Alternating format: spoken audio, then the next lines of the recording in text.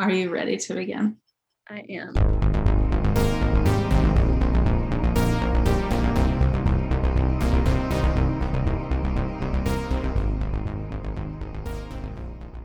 Hello.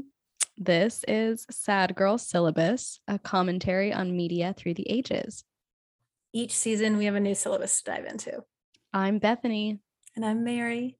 And we are two girls. Too sad. Let's dive into the syllabus. Extra sad. The seasons are changing. There's less daylight. Very sad. Very sad. I'm also scared. A little spooky. Yeah. I got spooked. Watching both Candyman. Oh my gosh, like the Wicker Man. The plural of the Candyman. The plural of both versions of Candyman or Candyman. Although, when I rewatched Skeleton Key, I was disappointed because I was less scared. It's not very scary. It seems like it's going to be scarier than it is. Yeah. And honestly, it's because they rely on it's kind of fucked up. They rely on like voodoo, like Creole voodoo to be spooky and scary. Yeah, that's enough. Yeah. As a 13-year-old, I was actually very scared when I watched it, but but yeah. And I guess, I don't know, the dude, it's not Christopher Lloyd. Why am I thinking? It's John Hurt? Yeah. Christopher Lloyd.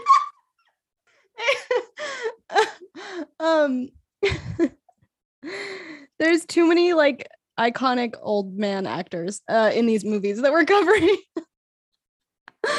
None of which is Christopher. I know, because who's in the original Wicker Man? Is it Christopher Lee?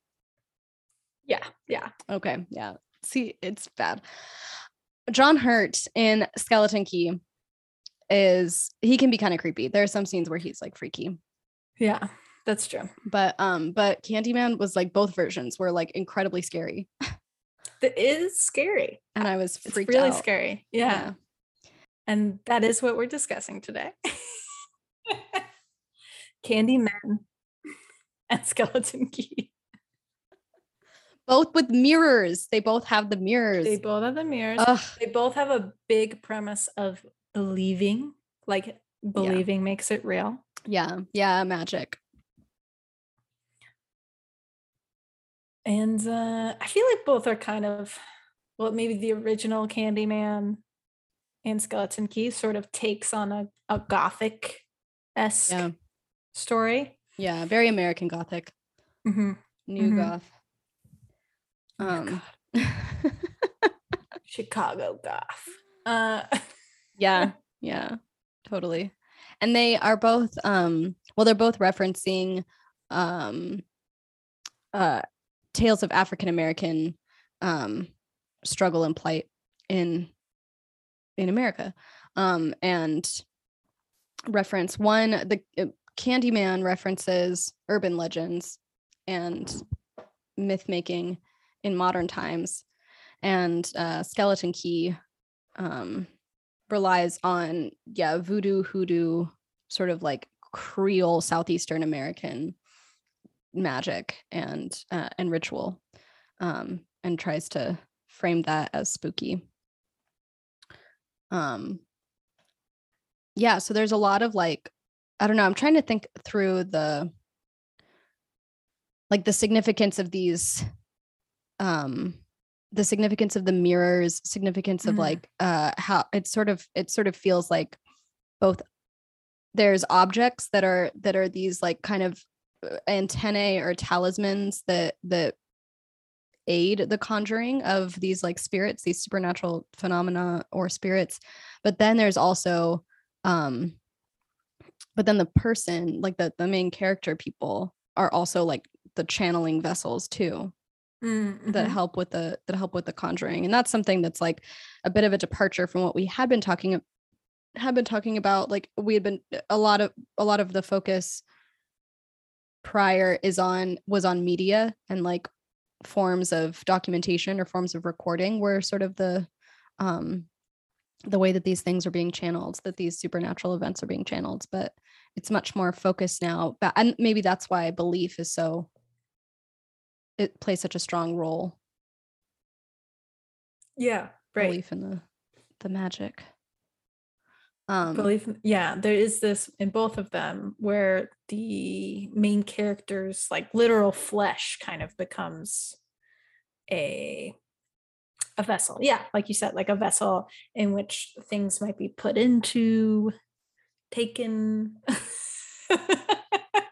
possessed. Yeah, almost like, and I would say there's also a lot in both rituals of language, right? Like Candyman, very obviously you have to say Candyman 5 times for Candyman to appear. And then there are specific words that she has to say in Skeleton Key when performing rituals, which in both cases, they do not know what they are doing necessarily. Right. And I guess in Skeleton Key, I want to amend just one thing quickly. I guess in Skeleton Key, like it does rely on the music. Like she's playing this record that was like pressed with their conjuring on it. But it's definitely more so about like she's following an instruction. Mm-hmm. Right. Like literally a page in a book. But yeah, and you're right. None of them know what they're doing. None of them, like, it's sort of this like disrespect kind of thing. Right. Both characters think that they have a certain amount of knowledge and power, I would say, in that knowledge. And they are vastly mistaken. Greatly. Yeah. I was so spooked after watching it. So I did a double feature of the Candyman. And I watched the 2021 version first and then the 1992 version. And I was like literally back to back, just like one right after the other. And I was so spooked. It was like, by the time I finished them, I started in the afternoon and it was like sort of getting dark. But then by the time I finished both of them, it was fully dark. And I was like kind of freaked out. And I thought that like, I mean, I have mirrors in my house, obviously. But then also like, I was just like getting freaked out by every reflective surface in my house. Like, I have open cabinets. And so I like my pans are like reflective surfaces and I can like see them above my head when I'm like washing dishes at my sink or whatever. I was getting really spooked and I was like, maybe I should just like say Candyman 5 times so that like so that I can like get over my, I can remind myself that it's not real. And then I was like, what do I know? I'm not going to do that. I was like, I am not going to summon Candyman. He got in. He maybe was sending out some, he kind of has a bewitching, I don't know what you would call it. Has the ability to mesmerize. Yeah. That, which is also something that I like didn't fully, I couldn't wrap my head around that in the original one, where I guess he's trying to capture Helen Lyle because she reminds him of this woman that he fell in love with in the 1920s. Is that the story? Yeah. So yeah, the original myth of Candyman, right, is that he is oh shit. I can't remember if he's a pianist or a painter, but he's an artist. Mm-hmm. He falls in love with a white woman. And he's like the son of a slave, I think. And because of this, he gets lynched by the town. His hands cut off. They put bees all over him, sting him to death, and then hook in his stump of his hand or his arm. Hook, and then he gets lit on fire. And that's in the ground in which these giant and real housing projects in Chicago have been put up, Cabrini Green, where he is said to haunt still. And so, yeah, in the original Candyman, then he begins to, I don't know, not he begins to, she does summon him. Yeah. He can only appear if you look into the mirror and say Candyman 5 times. And she's a researcher. Sorry, I'm just going into full-blown plot summary. now, but Helen is writing her thesis on urban legends, particularly focused on Candyman in Chicago. And, she summons him, and it is like more than just his usual victim. He, recognizes her as like the woman he loved, and so that they're like meant to be together. But that also means that she needs to become like him. But there's also this dynamic where like he feels like she has to come to him, right? Yeah. And like, and there's all, and in that, he frames her so that she can be falsely accused, and sort of like, that's something that, like, again, it was a little bit less clear to me in the original, and I feel like they in the 2021 version, they framed it a little bit more like he was framed, or like falsely accused of like just like doing things that for this, he was punished for the sake of like being punished because he was a Black man. And he turns that on her, on Helen Lyle in the original,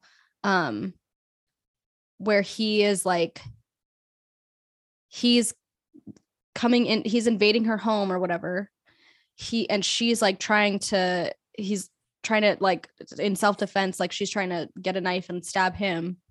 But then like other people are around, or they somehow are around, like her friend shows up at her apartment and he kills the friend, but then he disappears.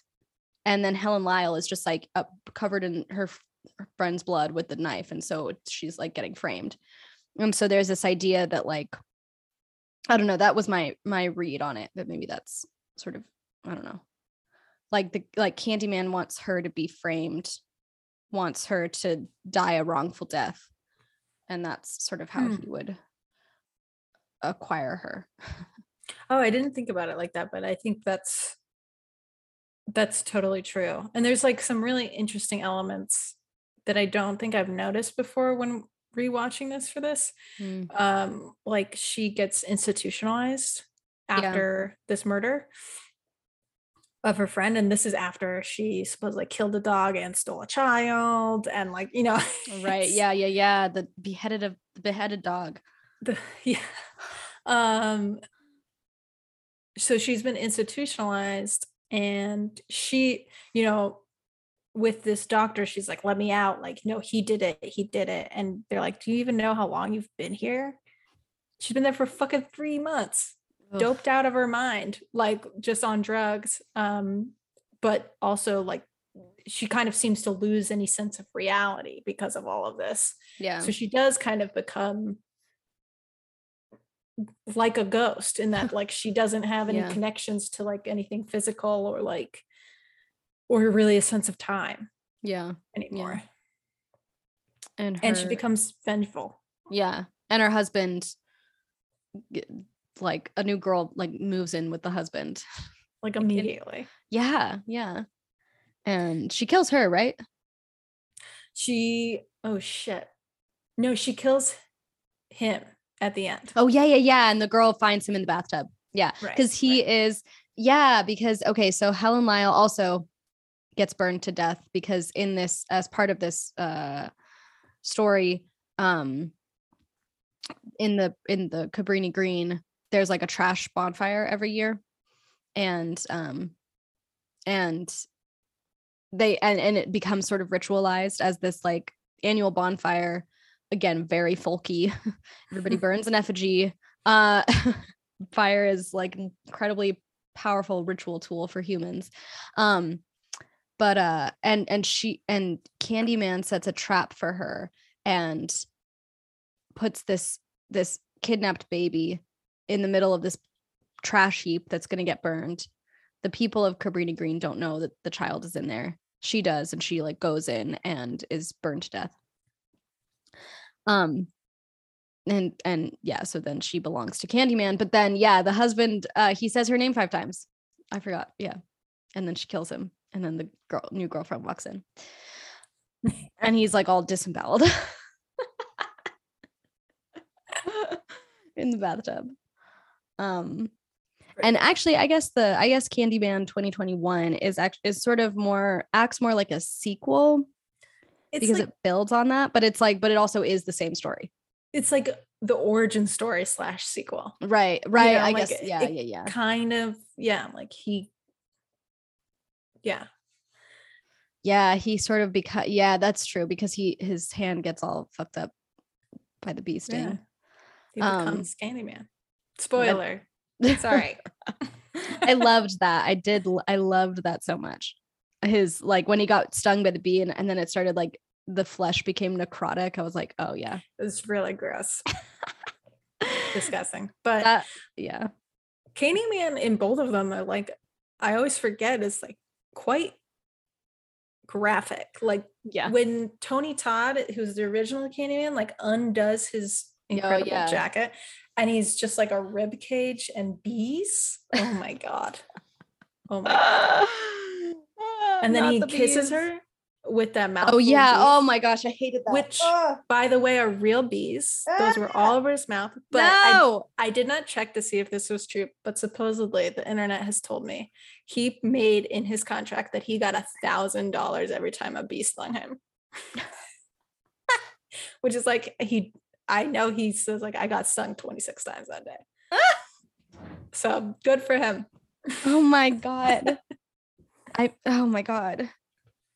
That's so fucking gross. Also, why would you not just, like, I don't know. I mean, I guess it would have looked like cheesy, but, like, why would you not just, like, animate that? It was 92. I guess, but like, look at the it would have looked like Poltergeist. But it could have been a little bit better. I want to handle this. But I just have to say, Tony Todd. Wow. Yeah. 2 thumbs up. Incredible. He, like, is so amazing. And he's so hot. He's incredible. You get it. You're like, yeah. You're to be honest, for both Candyman. Yeah. You're like, okay, take me away. And don't they in the 2021 version, don't they have Tony Todd, like, his animation? He, like, sort of like I feel like it's when she sees him in the reflection of the car when she's, like, calling Candyman on the cops and he's, like, showing up, and it's like, I didn't realize that. I think it's Tony Todd. I think it's a CGI of him. But I need to look that. I'm pretty sure it is. I need to look it up and verify. But yeah. I can't do the voice. His voice is, like, incredible. I know. Be my victim.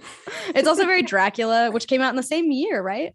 I was gonna say it kind of is a vampire. Yeah. Story. Like, it is very Dracula. Yeah.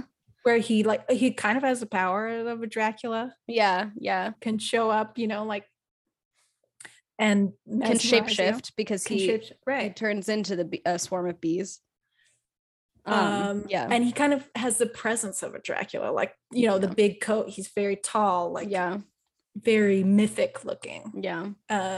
Which is, I don't know, it's just like a really well done construction of, I think, like, a really interesting villain where you kind of are like, I don't know, like, go Candyman. Yeah. Well, and also it's just like he's avenging his own wrongful death. And so that, like, that kind of a backstory, like, it immediately gets you sympathizing. Right. Yeah. I think I know the original, it gets both, like, I think it gets criticism for this, but also, like, it's just like a kind of point of interest of that, like, his victims are mainly Black people. And I remember, why would that be the case? Yeah. But he does seem to be, and I guess he kind of begins that way in his, like, voiceover, is like he is like a creature of anger now and subsists on people's fear. So it's like his wrath is so potent. Like, it's a lot like the other things we've talked about, like The Ring, right? Where it's like it's not as if revenge is a neat story, like, where it has a pointed antagonist, but instead it's anything. Yeah. Though I do think in the new Candyman, they kind of tried to they made it more pointed, like of like how Candyman might work and who he might be going after. Right, right.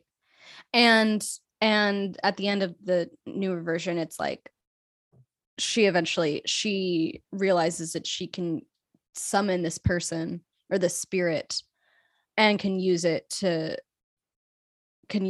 conjuring to the um to her aid for to kill the cops.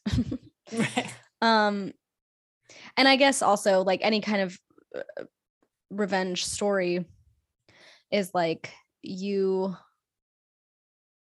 he's never going to be able to avenge his own death in terms of like he cannot go back in time and kill those who killed him, and so it's Right. going to be um and so the victims are just like they're not targeted, they're collateral sort of. Right. Yeah, exactly. And yeah, and so in the newer version it sort of picks up this Helen Lyle story.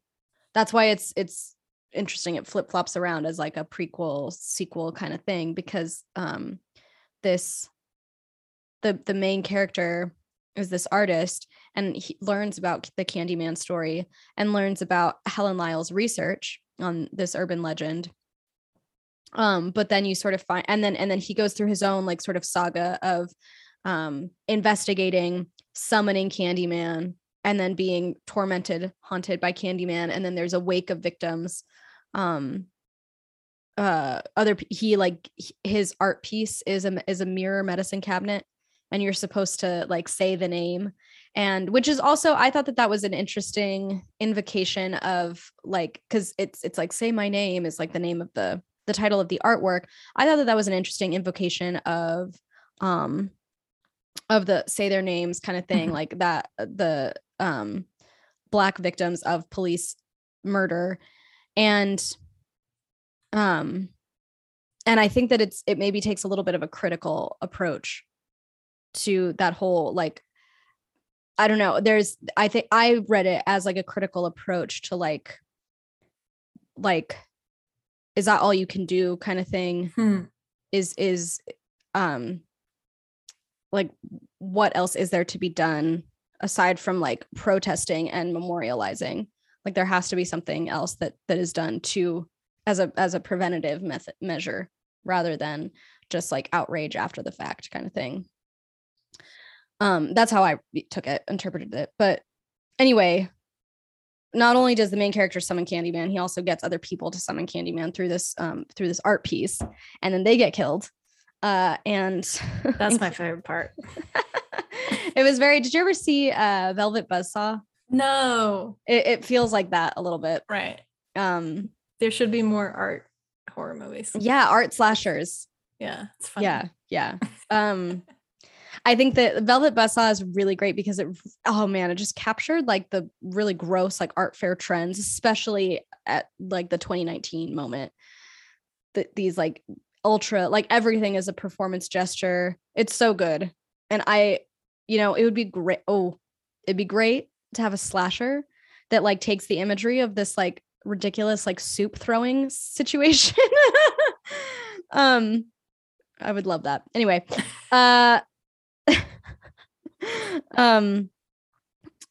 because the soup throwing at the Van Gogh just looks like puke. Like, but anyway, whatever.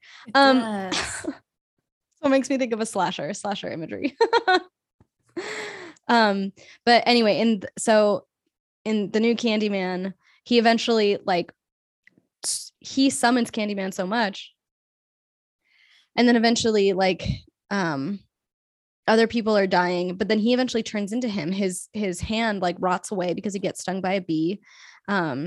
He turns into Candyman, but he's also the baby that Helen Lyle was saving. You find that out at the very end, which is crazy.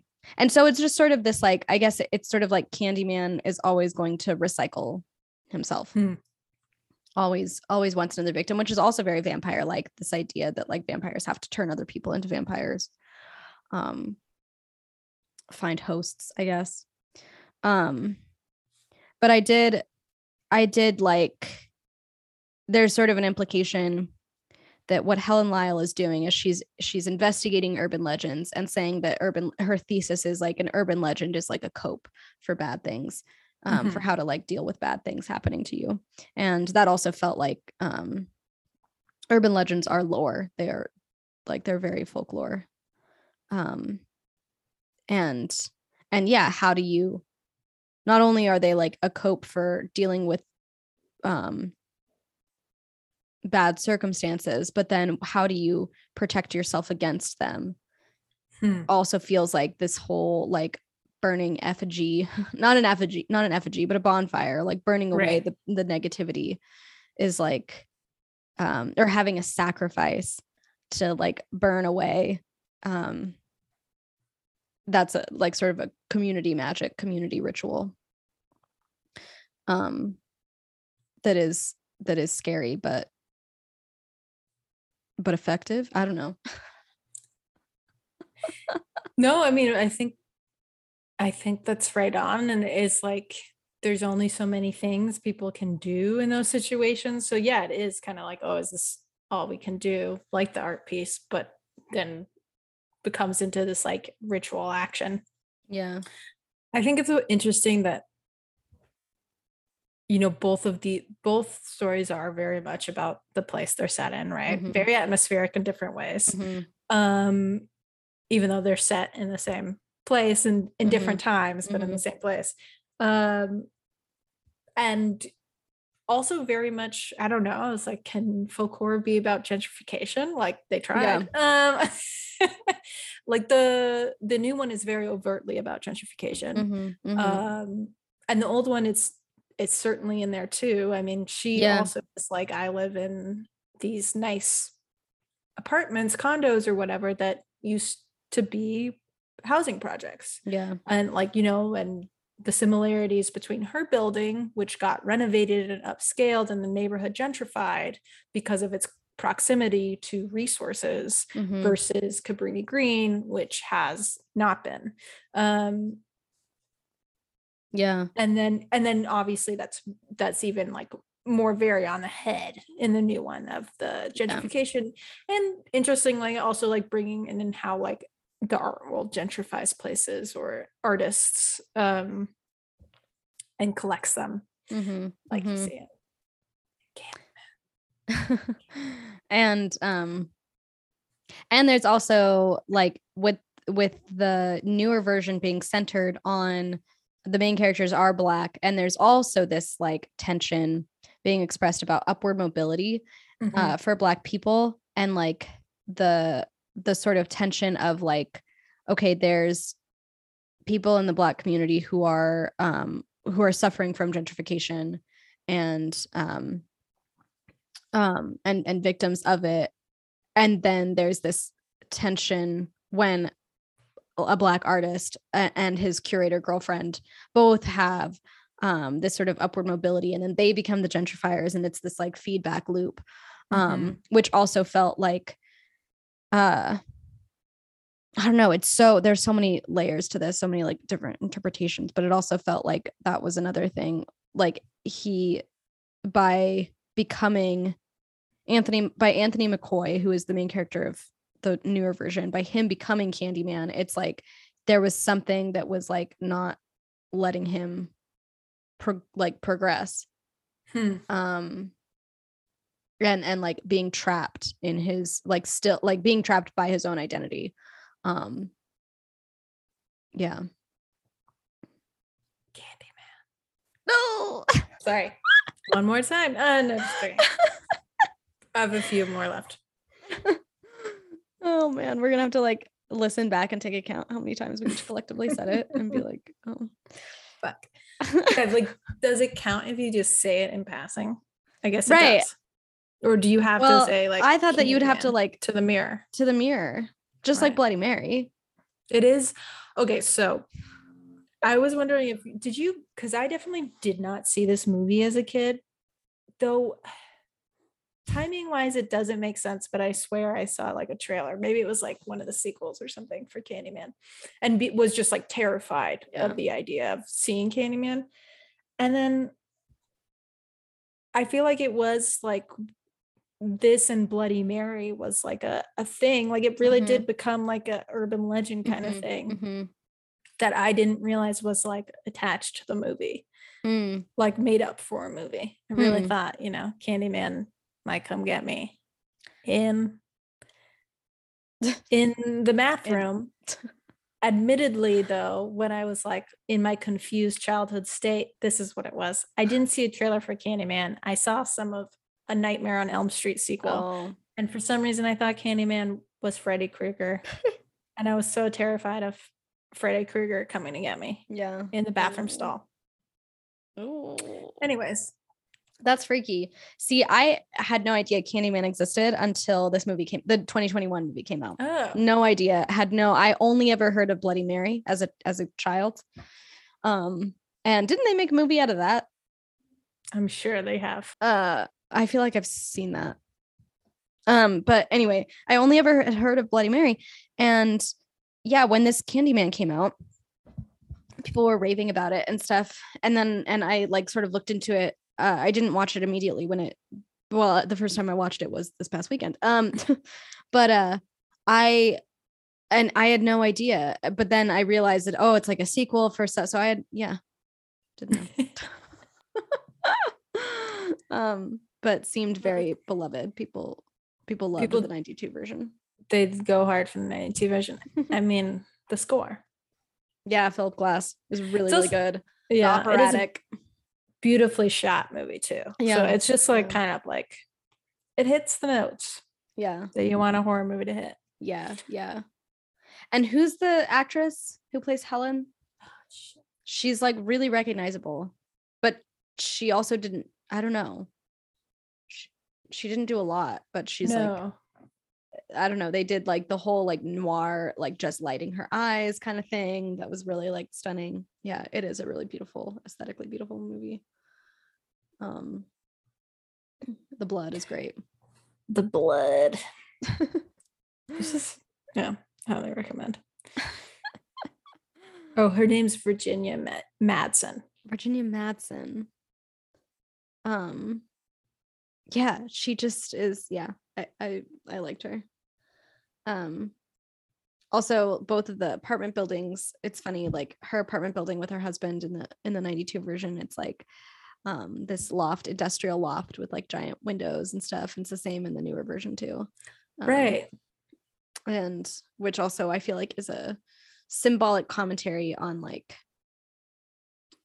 new kinds of industriousness, and like it just seems like a signifier of like gentrification and like, oh yeah, all of our manufacturing plants are no longer operational, and so it's just these like giant condos that rich people can buy. Gentrification architecture. Yeah. It's definitely got a look, which was like, I do think a good thing about the new one was like how polished everything kind of felt. Like it was like too smooth, you know, sometimes. And I was like, oh, that's good. Like representative of where they're living and like how that world's changed. Yeah. In comparison to the original. Because I do think that's like I can't imagine taking on a project like that with something that is so stylistically known as the original Candyman, and then trying to do something separate. Yeah.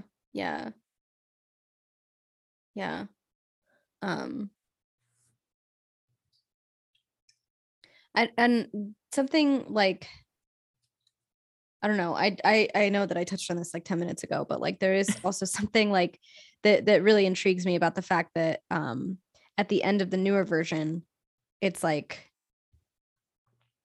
oh no, Candyman is something that is a tool that you can use, and like some maybe a type of powerful energy that you can harness. Because so at the end of it, Anthony McCoy draws his curator girlfriend into this old Cabrini Green apartment and essentially frames her also, or she is framed also. And she's implicated in a murder that Anthony McCoy, as the new Candyman, has committed. And the cops are called. And it's sort of like what's ending up happening is like as Anthony is transforming into Candyman, he is dying. She's calling for help. She like is shouting for the police to come to her, but then of course they assume that she's the one who murdered, and so they're trying to shoot at her, and then she's under arrest, and then she decides and it becomes clear that the one cop like gets back in, and it's clear that like she either has to like plead guilty or he'll like stick her in jail for the rest of her life, and she summons Candyman, and Candyman kills the cops. And so I don't know, to me that's like a that's sort of this like, yeah, how do you use the energy as a tool for yourself, as a mechanism for yourself and for your own like protection. Also feels very folk oriented.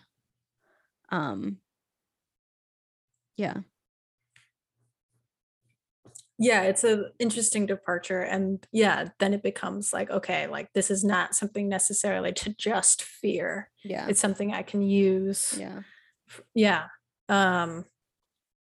Which is like she like crosses that line where like kind of comes to an understanding, like any good folk religion.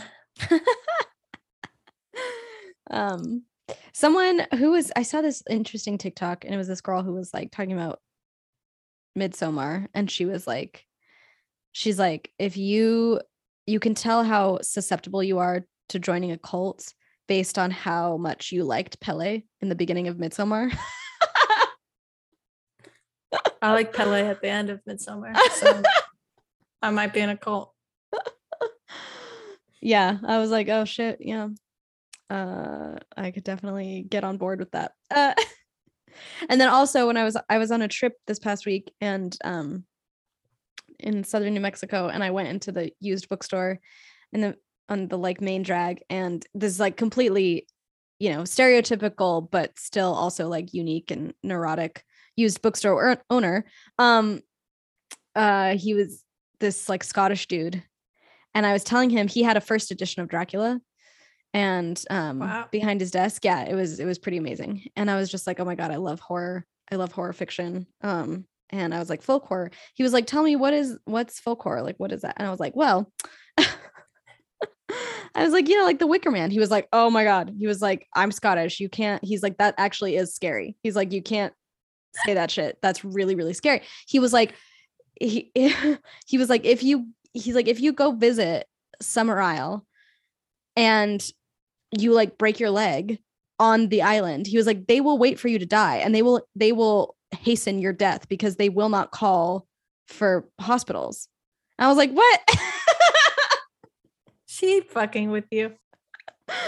Probably, but yeah. I choose to believe it. Yeah, but he did love that movie as a Scottish person. Anyway, should we go on to the next, to Skeleton Key? I think we should. Skeleton Key is also atmospheric, similarly, very atmospheric. Puts you in the mood. Kate Hudson. Kate Hudson. She's back at it again. Icon of the early aughts. Very Naomi Watts looking.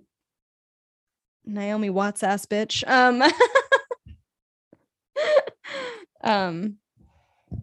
The Skeleton Key is the story of this woman who is a hospice caretaker, and she is on an assignment in Louisiana, and lives in New Orleans, but packs up and leaves to go to a even deeper south house that is like a former plantation, or that's what's implied, is that it's a former plantation. And it's this older couple. This guy is terminally ill. He had a stroke and needs a caretaker. And I guess the idea that you get is like something has mysteriously happened to his previous hospice caretaker. So it's like spooky. And she goes into this house. The woman who, and also wait, Oh, it's Jean Rollins. The woman, the wife. Yeah. Yeah. Go Jean. Also Love great. Jean. Just yeah, she's great. She's so good. She's so creepy right off the bat. Super, super creepy. Has this like intense Southern drawl. And says like, I don't keep mirrors in my house. You cannot have a mirror. Maybe a hand mirror is fine, but you can't like hang up a mirror around the house. And then like she also has strict rules about the attic. Can't go into the attic.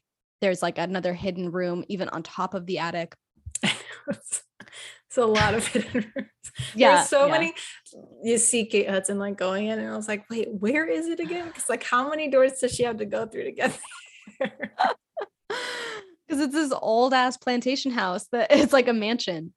And John Hurt, who is sick, keeps trying to communicate with her and like says like, help me and shit like that. And it's a lot of jump scares. It's just like a lot of like random ass jump scares. And suspense, I guess. It's more of a thriller than horror. But you eventually find out the history of this home and who lived there. As she explores the attic more, and as she's like in and around this sort of community, which is again very heavily influenced by hoodoo and like Creole culture, Creole religion, and that they all continue to tell her like the reason why it's real is because you believe in it, and like that's what gives it its power. And Kate Hudson keeps saying like, well, I don't believe, I'm a non-believer, so therefore it can't affect me, and she thinks that her non-belief is going to protect her instead. Instead of doing what other people are trying to tell her, which is like believe in it and then also believe in the protection magic, and that's how you're going to be protected, kind of thing. Yeah, like don't fuck with it, girl. Yeah, and of course she does. And of course she fucking does. And she's like poking around this attic. There's like things in jars fermenting. And she finds this record that is like the conjuring track. And she finds instructions for how to conjure these spirits. But she finds out that about the backstory of this house, that it was since it was a plantation, but then it was owned by people who had slaves, and these enslaved people were lynched during a dinner party, and it was sort of like all in good fun kind of thing. A very perverse, torturous crime. And the two people who were lynched at this party are trying to like they've done magic to keep their souls in rotation, but they have to find victims to possess. And then they can avenge their death. And so yeah, I guess that's a big theme in this, is like using certain ritual magic to avenge your own wrongful death. But so this is what I was like, just a general question of the movie, because you don't find that out. Sorry, did you want to keep going? No, please. Okay. Are they avenging their deaths? Oh, because I think they've set up their deaths. Like at the time that they originally get hung, they've already moved into the children. Oh, right. And they catch them doing the magic on the kids. Right. And you do get the sense that there is like a vengeance against how they were obviously fucking treated. Yeah. And like enslaved. Oh, I see. But you're saying like they planned it. Yeah. They also kind of just want to live forever, which is like, okay. Right. They possess these young kids and they try to find younger people.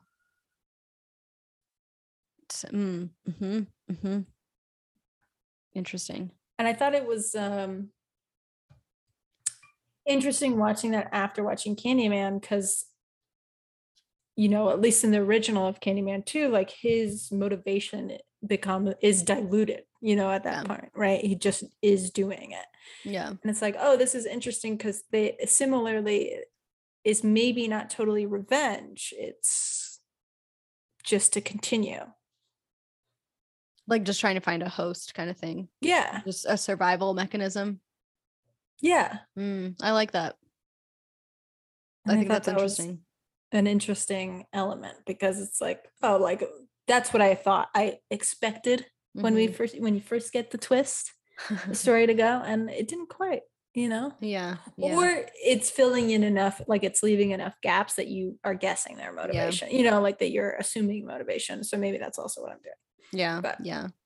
And there's also maybe some aspect of like, well, I like that interpretation a lot. I think the other thing that I was thinking about too was that like there's some aspect of like trying to keep the religion going, and trying to preserve the culture by teaching the white kids right. the magic as well, and sort of keeping that belief going too, which goes along with just like a survival mechanism in general, like preservation of the self but also preservation of the culture, um which seems like a big aspect of folk horror too, is like these endangered, like marginalized cultures, um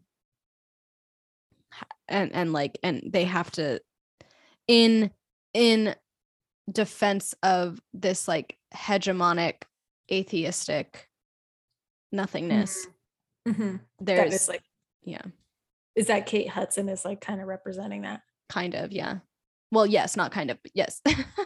In my estimation, um yeah. And but you see it with like in all of these though too, in Wicker Man as well, in the Blair Witch Project. It's this like believe in me kind of thing, and like there's other things besides this, just like nothingness, this nihilistic nothingness.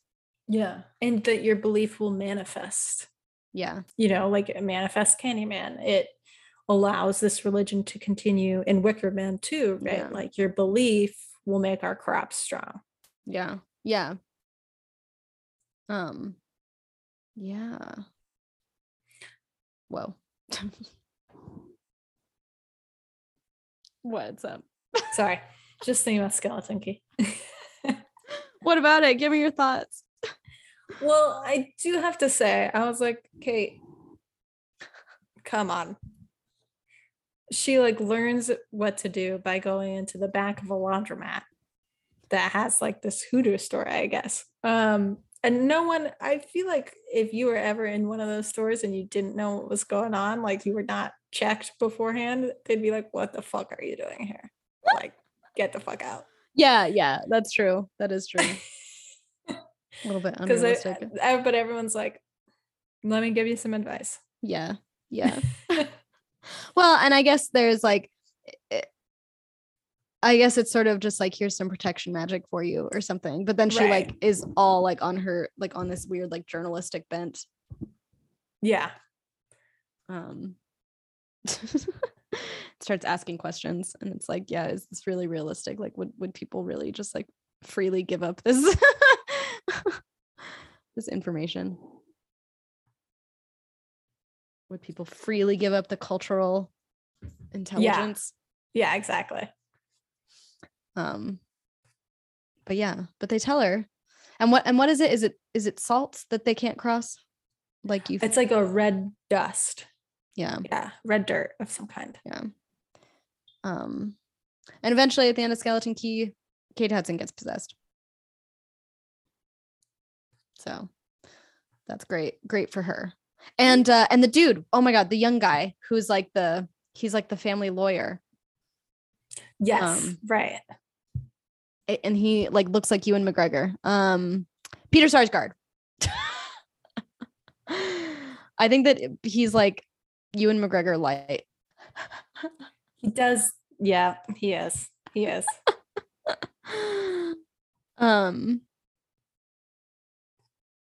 Yeah, and he's one of the other possessed ones. Oh my gosh, Papa Justify. I forgot that was the name. It's very Papa Justify. Yeah, it's very of that era. That is just such a great vibes, like very, very in the aesthetic. And yeah, it's super atmospheric, which makes it gothic. Right. Both of these. Yeah, it is like a Southern Gothic type of. Definitely. Yeah, yeah. but disappointing on the scares. I'm here to get scared. Yeah. Like I'm here to. Oh, whoa. On the IMDb page, there's like recommendations of other things. It's a recommendation for like new movies. So on Skeleton Key, there's an IMDb ad for Pray for the Devil, but it's Prey. Have you heard of this? No. It apparently comes out on Friday, October 28th, in 2 weeks. And that one dude is it's like fans of possession films will enjoy the spin on the subgenre. Nuns are fighting the devil. And it's that one dude who's like extremely blonde. Sorry. Well, anyway, pray for the devil, but like pray. The devil is a predator. Anyway, interesting. The horror genre is literally never gonna. It will never be defeated. It won't. Never. Like it's ripe forever. There's just so much. There's so much to be scared of in this life. There's so much to be afraid of. Wait, oh my God, Virginia Madsen is in it. Wait, what? What? Oh my God. Yeah, wait. Whoa, weird. That we were literally just talking, because it's like not like the algorithm is showing me Virginia Madsen stuff, because I wasn't like, well, maybe it is. Maybe. I don't know. Anyway, maybe looks great. Hot Priest, but in horror as well, but in exorcism films. We're still in our Hot Priest era. Yeah, I think that that is I think that these were both like blends of like folk and gothic too, just because they were so vibey, as well as having like really complicated backstories. That's what surprised me. It seems like there's many horror films made now in contemporary times that are way more straight to the point and like have a less of like plot twists and turns. However, Candyman had more of that. It felt like one of those. It seemed like in the early 2000s, this is true for The Ring and Skeleton Key, I think there were like so many things that you had to pay attention to, and it was really mentally, intellectually stimulating, but could also be very tiring. I feel like that sort of left in like thriller horror genres. I don't know, that I feel like there's less of that in movies now, but Candyman like sort of picked that up. And a lot of Jordan Peele's stuff, what he produces sort of pick up the like really complicated threads. So yeah, that's an interesting point, because like the original Candyman, there's just so much there. Like it is a complicated story. Yeah. And it like continues to complicate itself. Yeah. Maybe too much, but right. And I feel like you're right that the like at least like the Blumhouse horror generally is like pretty streamlined. Like there's one idea. And like I think about Midsommar and how it's like it's pretty, there's like Easter eggs that you can like go down, but there's not a lot of stuff that you have to pay attention to. That is, it's very much like, it's very aesthetic. It relies heavily on the imagery. And the plot line is like not that complicated. It's just like this girl like descends into this cult and that's it. I don't know. I feel like there's not a lot. But also maybe that's just a function of like getting older and like being less confused all the time. Like when I was younger and like watching these movies, I was like, okay, I really have to pay attention. So maybe it's just like an attention span thing. I don't know. Or like, I don't know, everything being a series now and like not a lot of movies, like things get unpacked over the course of episodes. I don't know. But yeah. These are good ones. Sad girl approved. The sad girl seal of approval. And yeah, a departure from the media. Right. I feel like this less about media, more about landscape and sort of haunted houses. Geopolitical, haunted place, haunted location.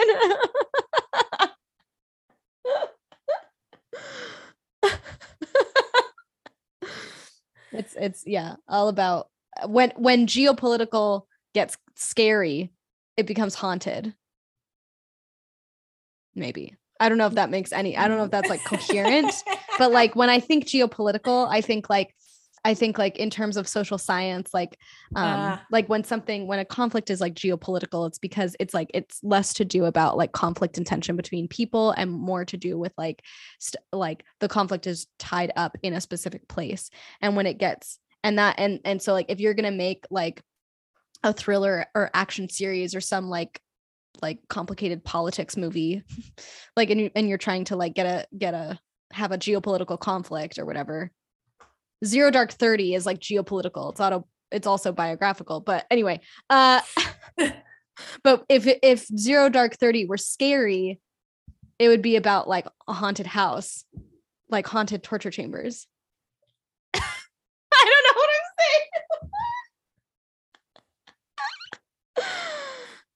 saying. And then when the haunted torture chambers happen, then it's like Hostel. Feels haunted housey. You were probably going to make a more salient point. No, I wasn't.